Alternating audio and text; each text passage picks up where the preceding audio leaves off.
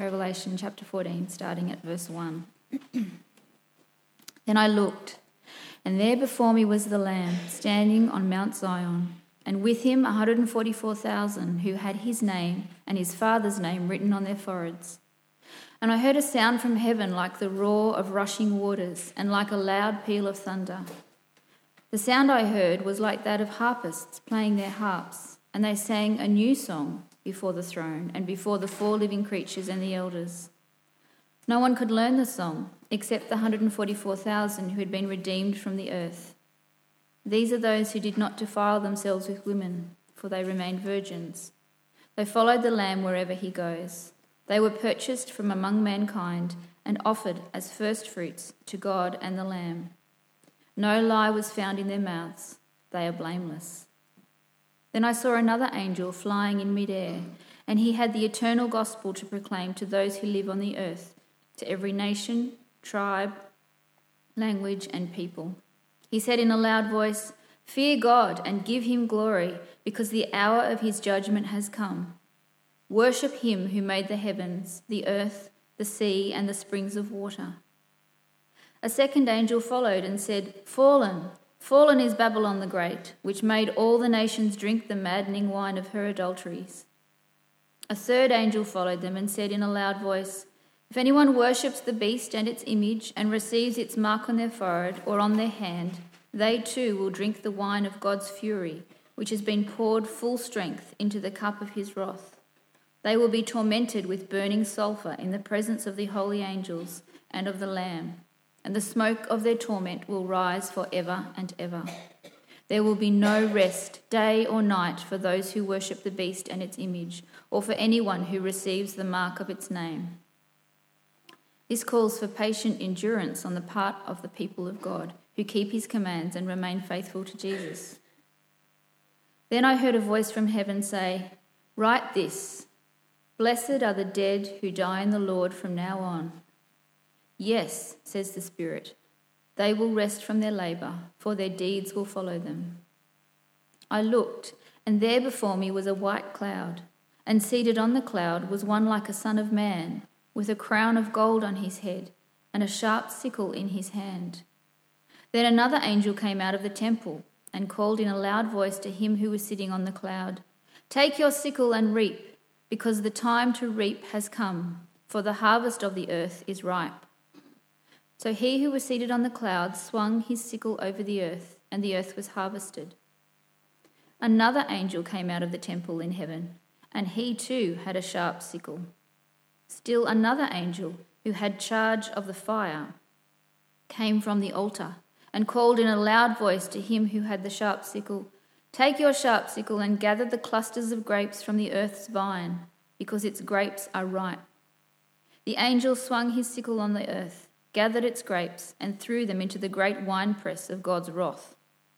They were trampled in the winepress outside the city, and blood flowed out of the press, rising as high as the horses' bridles for a distance of 1,600 stadia. Good morning, everyone. In case you're new or visiting and we haven't met, my name's Ben. I'm one of the ministers within our parish. Welcome to our fellowship this morning. I just kind of rocked up because I had the privilege of speaking at one of our other congregations at Gregory Hills, so that's why I've just rocked up right about now. Please do keep your Bibles open at Revelation chapter 14, which I'll be speaking from, but I'll also have the words from the scriptures up on the screen as we go as well. Let me lead us in prayer and we'll get into it together. Let's pray. Heavenly Father, we thank and praise you that you're the God who speaks to us and you speak to us in your word, the scriptures. Please prepare us now, Father, that we would not be hardened against what it is that you'd have us learn, but that we delight to have your word shape and mould us, to permeate our hearts and minds so that we might become more like your Son, our Saviour, the Lord Jesus Christ, and we pray it in his name. Amen. One of my favourite things about the Christian life is that, contrary to popular belief, I'm not instructed to do good and to obey God in order that I might be saved on the final day of judgment. That's not how it is, no. I'm motivated to do good and to obey God precisely because I've already been saved from that final day of judgment. I'm going to be fine on the day of judgment, not because of anything I've done, not because of anything good about me, but because of God's great love and mercy. He has given me the gift of salvation in Jesus. And because of that fact, it is my joy and delight to serve him, to obey him. I don't serve him to pay off a debt. I serve him because Jesus has already paid it all. God affirms that this is true for all Christians. Here's one of my favourite parts of God's word. This is God speaking, Titus chapter 2, verse 11 to 14. For the grace, that's the undeserved gift, the grace of God has appeared that offers salvation to people. It teaches us to say no to ungodliness and worldly passions, to live self-controlled, upright and godly lives in this present age, while we wait for the blessed hope. Notice it's not the day of judgment, we wait for the blessed hope, the appearing of the glory of our great God and Saviour Jesus Christ, who gave himself for us to redeem us from all wickedness and to purify for himself a people for his very own, eager to do what is good. The grace of God, the gift, him giving us the free gift of salvation, that is the thing that motivates us to live a godly life, to say no to sin, to be eager to do what is good. But is God's grace the only motivation for godly living? Does the fact that God is pouring out his wrath upon sinners and that he'll continue to do so and in a final way on the last day, does that somehow also provide motivation for Christians to keep obeying Jesus? Well, it might seem a bit counterintuitive, not to mention rather negative, to think that the hell we Christians won't have to experience is somehow something that also helps us stay on the right path. But the scriptures are written for Christians, and the book of Revelation in particular, as we've seen, has been written to bless us, and it has a lot to say about the wrath of God that will become, and what will become of unrepentant sinners. It has a lot to say about the person and work of Satan and of the horror of God's final and eternal judgment. So it's fair to ask that whilst the grace of God clearly motivates us to keep living for Jesus, is it also the case that the wrath of God is to be something that motivates us too? Well, that's an issue that gets addressed in Revelation chapter 14, so we're about to find out. But before we get into it, I realise we're a little bit over halfway through this parish-wide series in the book of Revelation, so I thought it might be helpful to give us all a super quick recap, and I mean super quick, on where we've been so far. Here we go. At the beginning of Revelation, we learn that we'll be blessed because we're given the God's view of world history, past, present and future. We see God's perspective, so we learn the truth of how things really are. Jesus shows the church what we are currently like. The really good stuff, like persevering despite persecution, hating false teaching, exercising great discernment, overcoming adversity because of our sure hope of heaven, etc. That's in chapters 2 and 3, where he also shows the church the stuff we do really badly, like thinking that wealth equals Christian success, or forgetting our love for God and for one another, or for failing to reject false teaching, etc. Following that, as we move on in Revelation, we've seen what it looks like in the throne room of heaven. Jesus is seated on the throne of the only holy Creator God. And we learn that he is worthy of the same worship as God because he has purchased the church by his blood and he stands at the centre of world history and determines the sure future. Following that, we get a number of what I've called camera angles of our world from the heavenly perspective, what was, what is, and what must soon take place. These camera angles come as visions, as signs with symbolic language. We had the 7 seals and then we had the 7 trumpets, and both times there's this interruption between the 6th and the 7th to enable more people to hear the gospel and be saved. Then we learn, a couple of weeks back, about the person and work of Satan, so that we're forewarned and forearmed. We know that on account of his defeat, his mission is to get man-made religion and teaching to mimic the truth that God has given us. He gives us 666, which is very close to 777. It kind of looks like it's right, but in the end it's simply the number of man rather than God. Christians are therefore commanded to exercise wisdom and discernment, to calculate the number of the beast, to make sure we're on the side of truth rather than the side of man-made religion that looks very much like the truth. And so it kind of makes sense that the next camera angle, the next sign/vision that we're presented with, or that John is presented with, contains reminders that God is actually faithful to his people and that the gospel proclamation still is the task at hand. And it also gives us motivation to endure and persevere, even though there's this crazy both physical and spiritual stuff that stands opposed to us. And we begin with a reminder of God's faithfulness to his people, and it's a wonderful reminder. I hope you delight in it. Chapter 14 and verse 1 is where we begin. Then I looked, says John, and there before me was the Lamb, standing on Mount Zion, and with him 144,000 who had his name and his Father's name written on their foreheads. If you remember all the way back to chapter 7, the 144,000 is a symbolic number of the people of Israel, people from all the tribes of Israel.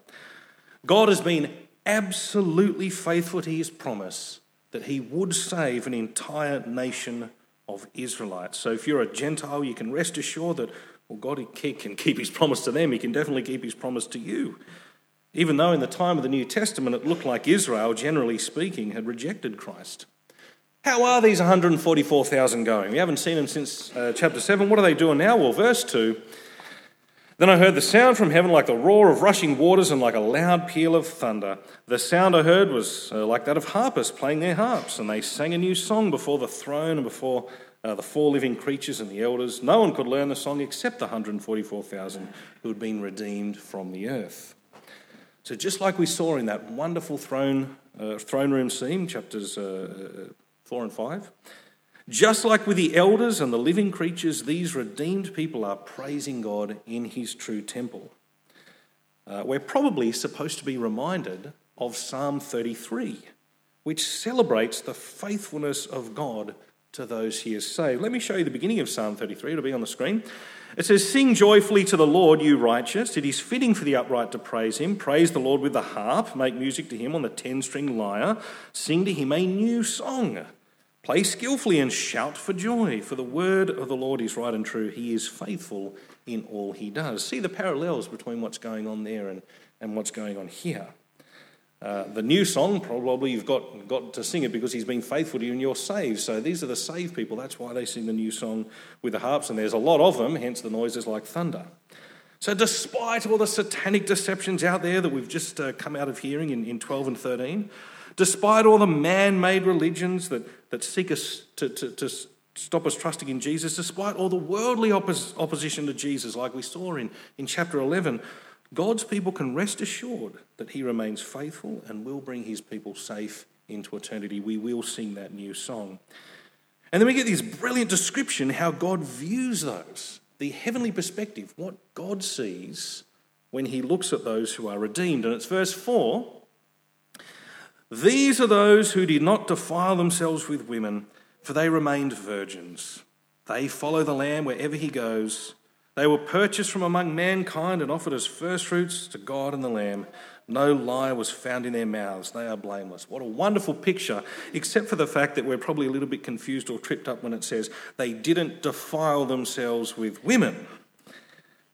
Not least of all because it can kind of like make it sound like only men are there or something, like only men are in heaven, or perhaps any kind of sexual activity with women somehow precludes people from entering. Well, obviously both those ideas are rubbish and they're rejected all over the place elsewhere in Scripture. But I think what's happening here is simply another Old Testament allusion, of which there are so many in Revelation. And it makes an easy point. Remember when God's people were in slavery in Egypt? And they did hard time, it was hardship, and then there was the 10 plagues, the judgment of God, and they come out and they were finally prepared to meet with the God who had rescued them. And they'd been faithful to him, they'd kept the Passover and they'd been rescued. Well, in that instance, when God was going to come on Mount Sinai, they were actually commanded, very temporarily, to abstain from sexual relations. Just for 2 days, I think it was. On the third day, it was going to appear. You can read about that in Exodus chapter 19. And the literal Hebrew phrase is, don't go near a woman. So it's like a polite, euphemistic way of saying it. And it was probably an idiomatic way of speaking to both men and women to say, oi, next 2 days, no sex. So the idea is that these people have obeyed God's word and therefore they've been prepared to meet with him. They've come out of the great difficulty. And for them, it's even better than meeting at Mount Sinai, because that was terrifying. That was the smoke and the trumpet. Verse 1 here, they're meeting with him at Mount Zion, the heavenly Jerusalem, where you find rest and peace with God. It's a wonderful picture. To sum it up simply, these verses are saying that if you're in Christ, God views you as completely pure and blameless. And you therefore will be one of those gathered in his eternal heaven, and God remains faithful to his word to do that for you no matter what. It's a very assuring part of the scriptures. But of course, it's not just people from the tribes of Israel who will be in heaven. It's people from all nations, all tribes, all languages who will be saved on the last day. And so again, we're reminded that the delay between Jesus' first and second coming is given so that the gospel can continue to go out into all the world and people have a chance to repent and find forgiveness in Christ. So verse 6, and I saw another angel flying in midair. He had the eternal, notice not as a gospel, it's the eternal gospel, there's only one. He had the eternal gospel to proclaim to those who live on the earth, to every nation, tribe and language and people. He said in a loud voice, fear God and give him glory, because the hour of his judgment has come. Worship him who made the heaven, the earth, the sea and the springs of water. There's the gospel, by the way. Fear God, give him glory. He's the creator, worship him. Now, to understand this part of God's word, I think is reasonably straightforward. As long as God holds off the final judgment, even though figuratively speaking we're in the last hour, well, as long as he's holding it off, the purpose is that more people hear the gospel and repent. We've seen this a number of times now in Revelation. Just like there's a countable, figuratively, a countable number of Israelites, 144,000, well, so too God plans that an uncountable and innumerable multitude of people from all tribes, nations and language will be saved through the preaching of that same eternal gospel. We saw that in chapter 7. So if we are God's people, we desire and therefore work toward that same end. We're on God's wavelength. And every Christian therefore is an evangelist. And it so happens that this coming term, I don't know if this has been announced yet or not, but if not, spoiler, this coming term we're actually doing a church-wide evangelism training program in all our growth groups so that we're all better equipped to share the good news of Jesus with our friends and neighbours. So in a way it's kind of, I can be a bit lazy. Application, this part of word, really easy. Just show up a growth group for the rest of the term, learn evangelism. And with that, we come to the main section of our chapter, which happens to be the bulk of the chapter from verse 8 through to verse 20. And it is made abundantly clear that what's written here is written to motivate Christians to continue following Jesus to the end, to persevere, to endure as followers of Jesus. It begins, perhaps strangely, by announcing the destruction of Babylon. Verse 8, a second angel followed and said, fallen, fallen is Babylon the Great, which made all the nations drink the maddening wine of her adulteries. Again, another classic Old Testament glasses moment. If the Tower of Babel, which you can read about in Genesis 11, if the Tower of Babel represented humanity united in rebellion against God, well then the city of Babel, that is Babylon, stands for all human pride and power that by nature is exercised in defiance of God. It represents the thing that holds God's people captive and tries to get them to conform to its godless pagan culture and ideology, just like the prophet Daniel with his mates Shadrach, Meshach, Abednego were pressured by the king of Babylon to conform to their pagan world, to eat the food that was sacrificed to idols. Just as the church is made up of people who have the seal of God on their foreheads, figuratively, and who worship Jesus, so the figurative Babylon is made up of people who have the mark of the beast on their foreheads and worship Satan. We saw this a couple of weeks ago. All non-Christians, whether knowingly or not, are in fact worshippers of Satan and are destined for hell. And so, verse 9, a third angel followed them and said in a loud voice, "If anyone worships the beast and its image and receives its mark on their forehead or on their hand, they too will drink the wine of God's fury, which has been poured full strength into the cup of his wrath. They will be tormented with burning sulphur in the presence of the holy angels and of the Lamb."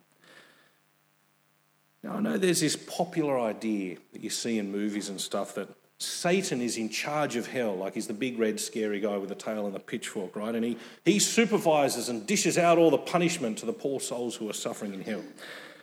Popular idea, thoroughly unbiblical, because in reality Satan is defeated. He too will be suffering, and the Lord of hell is the one who is the Lord of all things. That is Jesus. So notice that those who suffer there will suffer in the presence of Jesus. Hell is not the absence of God's presence. It's far worse than that. It is the closeness of God's presence where his righteous fury is poured out upon all those who refused to repent. Now, personally, I'm pretty uncomfortable thinking, let alone speaking, about the suffering in hell. Yet God, in his word, which is only ever for our good, wants to highlight for us the dreadful reality that hell is. And so we have verse 11. "And the smoke of their torment will rise forever and ever. There will be no rest, day or night, for those who worship the beast and its image, or for anyone who receives the mark of its name," i.e. anyone who's not a Christian. Remember, this book is written for Christians. Its design is to bless those who read it. Why would the dreadful reality of hell be paraded so boldly before us here? If you'd asked me that question before I'd read on any further, my natural answer would be it's probably here so that it drives us to be really passionate about telling people the gospel, because it's only in Jesus that people can avoid such a horrible thing. And regarding many parts of the New Testament, that's a biblical response, but it's not what happens here. It's not where the Bible goes at this point. Verse 12, I think, is the key verse for our chapter, and it makes it clear why we're being told about the dreadful, horrible reality of judgment and hell for unbelievers. Verse 12, "This calls for patient endurance on the part of the people of God who keep his commands and remain faithful to Jesus."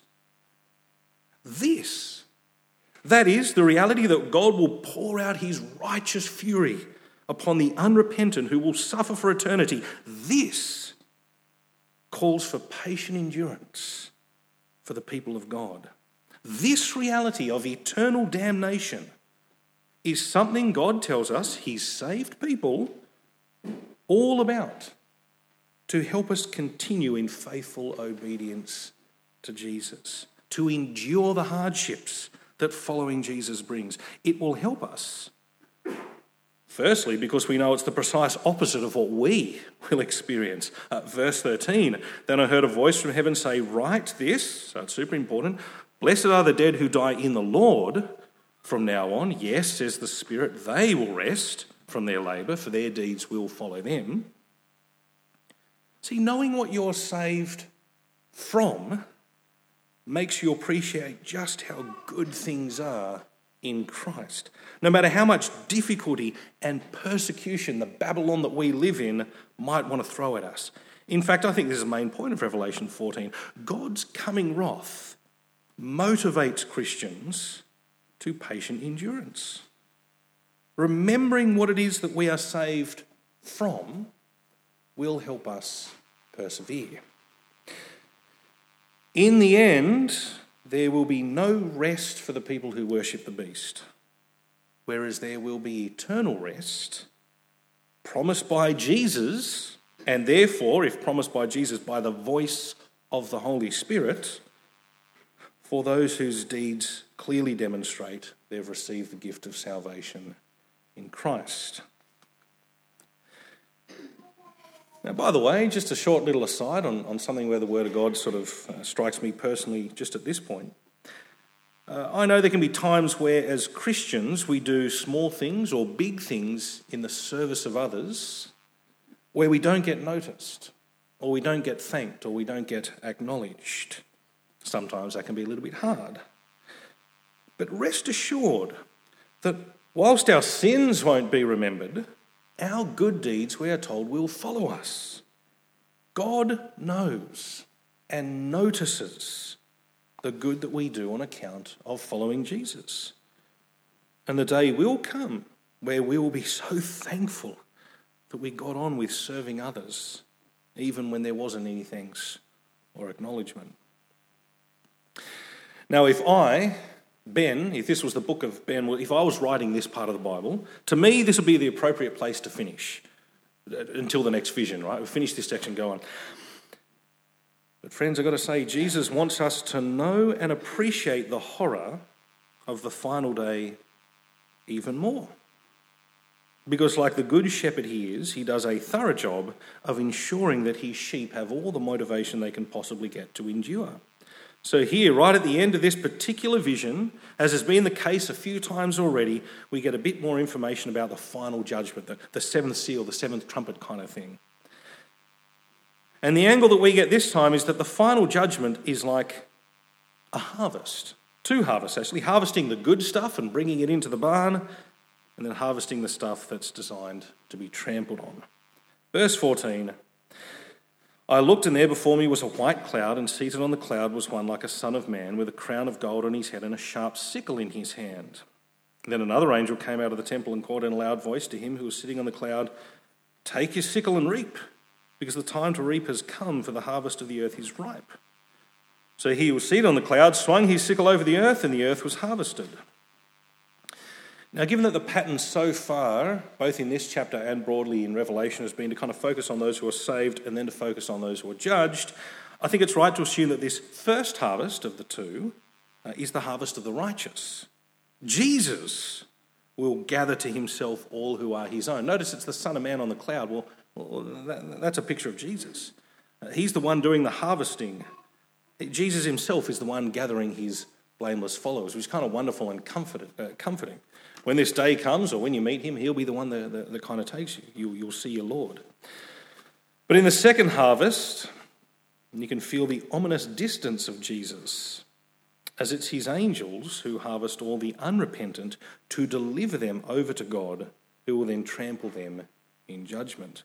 Verse 17, another angel came out of the temple in heaven, and he too had a sharp sickle. Still another angel who had charge of the fire came from the altar and called in a loud voice to him who had the sharp sickle, take your sharp sickle and gather the clusters of grapes from the earth's vine, because its grapes are ripe.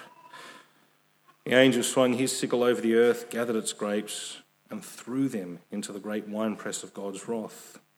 They were trampled in the winepress outside the city, and blood flowed out of the press, rising as high as horses' bridles for a distance of 1,600 stadia, a bit more than here to Melbourne. Obviously, this is picture language, but the point is painfully clear. Once that final harvest happens, there are only two possible outcomes. It's not like there's the first harvest and then there's some inexplicable bunch of extra time for the wicked people to repent, and then comes the second harvest. No. I mean, that theory's floating around. I can see why it's popular, but that's not what here. If Jesus swings that first sickle tonight, then tonight the second sickle will also be swung. And sinners will find themselves face to face with the God who is rightfully furious that even though he'd given his one and only son to pay for their smug rebellion against him, they remained stubbornly in cowardly unrepentance. I don't know everyone here, if you're not yet a follower of Jesus, if you've never really turned and repented to live with Jesus as the Lord of your life, don't wait until it's too late. If you've been a Christian really in name only, and you know it, become one, not just with words, but with your whole life. Sell out 100% to Jesus. Deny yourself. Take up your cross. Give over your life to follow him. If you want to learn more about doing that, there's a box that's on your communication cards basically every week. I want to find out more about Jesus. Have Ben or Jono or someone contact me. Fill that out. By way of implication, it's important that the doctrine of hell factors into our thinking as Christians, who are disciples and therefore learners. And though, as we've seen here, the main thrust is actually to help us endure, to know what we're not going to receive, well, part of persevering in obedience to Christ involves speaking the gospel message to others, and therefore having a sound doctrine of hell is actually important for evangelism as well as motivating you towards godliness. In the United States, earlier this year, it was late January, there was a Christian conference put on for university students where a number of internationally renowned Christian speakers gave talks. At the end, there was a panel discussion time, as is often the case at conferences, and there's a guy called Kevin DeYoung. Anyone ever heard of Kevin DeYoung? Yeah. He was asked about the doctrine of hell. By the way, Kevin DeYoung wrote this cool kids' Bible that's kind of like biblical theology. I keep forgetting what it's called, which is embarrassing because I read it to my kids frequently. Anyway, it's a cool Bible, Kevin DeYoung's Bible. God's Bible, Kevin DeYoung's Bible. Anyway, at this conference, Kevin DeYoung was asked a question about the doctrine of hell. How important is it? What should be our thinking on it as Christians? And I happened to get an audio transcript of his response, which really is a bit of a hand grenade. Let me read it for you. So the question is, what do you reckon about the doctrine of hell? How important is it? Here's the transcript of his response. I quote, "The doctrine of hell is the ballast in our boat that keeps us from capsizing, keeps us from wavering and being tossed to and fro. Some of you here are inclusivists. You don't even know that term and you didn't even study it. It's just the air that you breathe. It's what you think. It's not the good sort of we include people, but the theologically inclusivist. It means you believe that people who never hear of Christ and never have the opportunity to respond to Christ will go to heaven because of the good that they have done, or perhaps the light that they have followed, or perhaps they have known Christ without knowing that they know Christ, some sort of anonymous Christianity. That is rampant among people of all ages in our churches. Even the great C.S. Lewis teaches that in Mere Christianity. And you see it at the end of the Chronicles of Narnia. He was a worshipper of Tash, but really he was a worshipper of Aslan without realising it.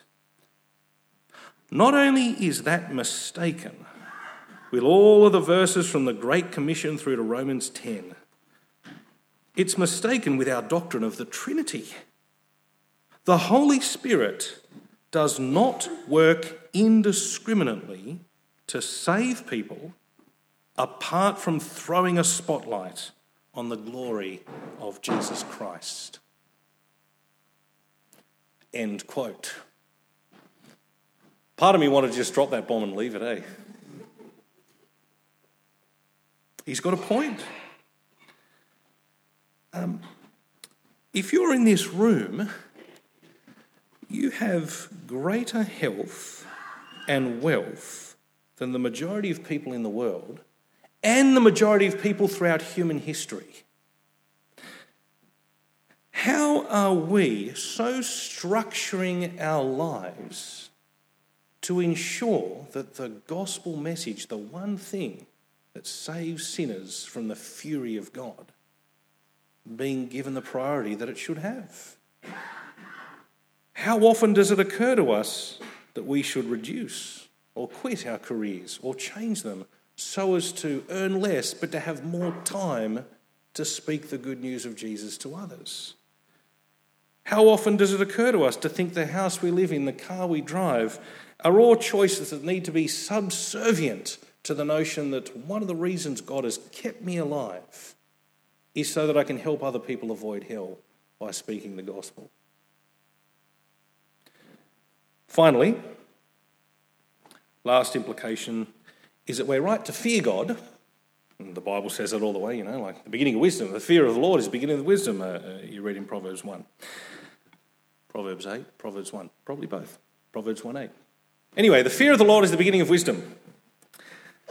But there's a difference between terrified fear that the unrepentant will face and what I call Christian fear, or the word I've sort of seconded, reverential fear. And it is part of our motivation toward godliness. The grace of God makes me want to serve him in joy and love, and the fear of God ought to motivate me to serve him in love. Don't take it from me, take it from Jesus himself. Matthew chapter 10, verse 28, the last thing I'll say. Jesus teaches us, do not be afraid of those who kill the body but cannot kill the soul. Rather be afraid of the one who can destroy both soul and body in hell. If we're in Christ, we will never face that fury of God on the last day.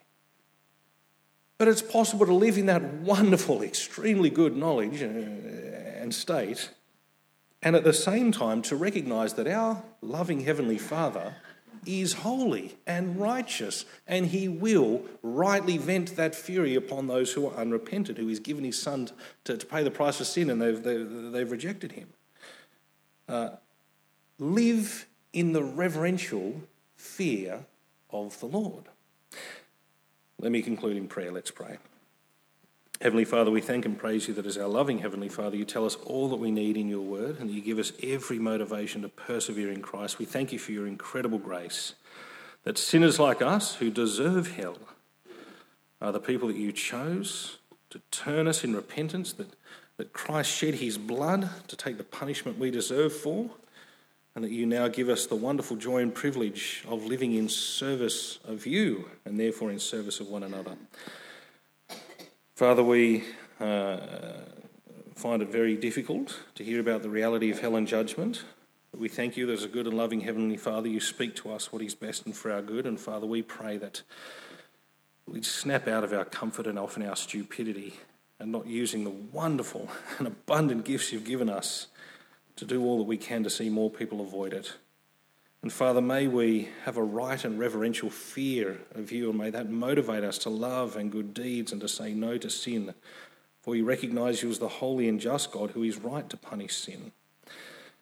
And Father, we pray that you work powerfully in our hearts by your Holy Spirit, that we would be recognised as people who know the grace of God and the fear of God. And we ask these things in Jesus' name. Amen.